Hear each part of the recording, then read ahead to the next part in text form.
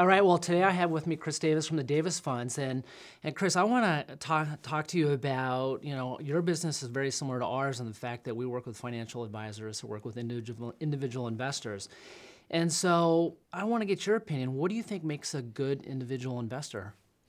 Well, I think for the vast majority of individual investors, the most important characteristic is going to be humility.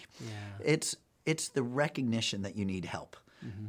It's the idea that somehow, this Peter Lynch was somebody I admired, I knew, but that book, One Up on Wall Street, did a disservice. It convinced people that, it's easy. I just go to the mall and, I can buy a stock in whatever company I see.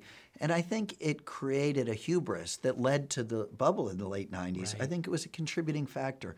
So I think humility, recognizing you need help, and really the help you need is about discipline. It's about self-discipline, and it's about time and temperament. So I think humility would be, I'd say, one of the most important characteristics of the individual investor. So many investors probably need help, and they need that discipline from a financial advisor.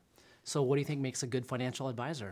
Well, we've built our whole firm over 40 years or more in partnership with advisors because our feeling is the individual investor does need help, and they need help because of behavior. Right. So I would say the best financial advisors, it's not about expense, it's not about personality, it's not even about the tools that they use or the products that they use. It's really about their ability to positively influence client behavior. I agree. That is all of the difference in the world. And different advisors are able to fit with different types of clients, and the best advisors understand that there are certain clients they won't be able to help, and they're intelligent about saying that won't work for us. We can't help you, and they connect with the clients where they feel that interaction will improve the client behavior. It will keep them in the bad times. It will, keep them from getting overly greedy in the good times. It will keep them from chasing fads. It will create that discipline, create that positive financial behavior. Absolutely.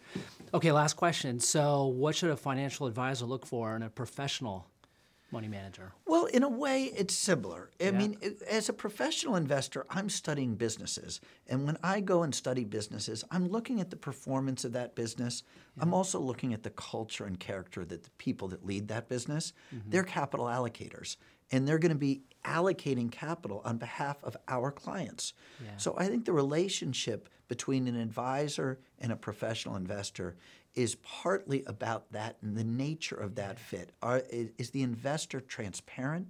Is the investor, it's not just the results in the short term, it's also will you have the confidence to stay with that investor for the long term. Now, if you wanted one thing to look for heaven's sakes, look for alignment. Yeah. It is amazing how few managers really eat their own cooking. We don't own a single company on behalf of clients, not a single investment where the management doesn't have at least $1 million invested alongside the shareholders. And yet I read a Morningstar report that said 88% of all funds are run by managers that don't have $1 million invested alongside their clients. We think that's wrong. Well, similar to that, I think, I can't remember what the number is, but it's something like 50% don't even have $1 in the fund. Exactly right. That is remarkable. So I think alignment, transparency, did they communicate?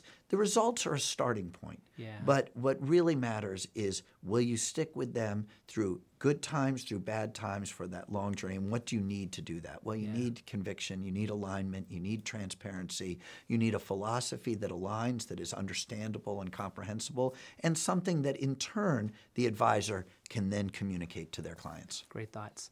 Well, I appreciate your time today. Thank you. I'm glad to be here. Thank you. And thank you for watching.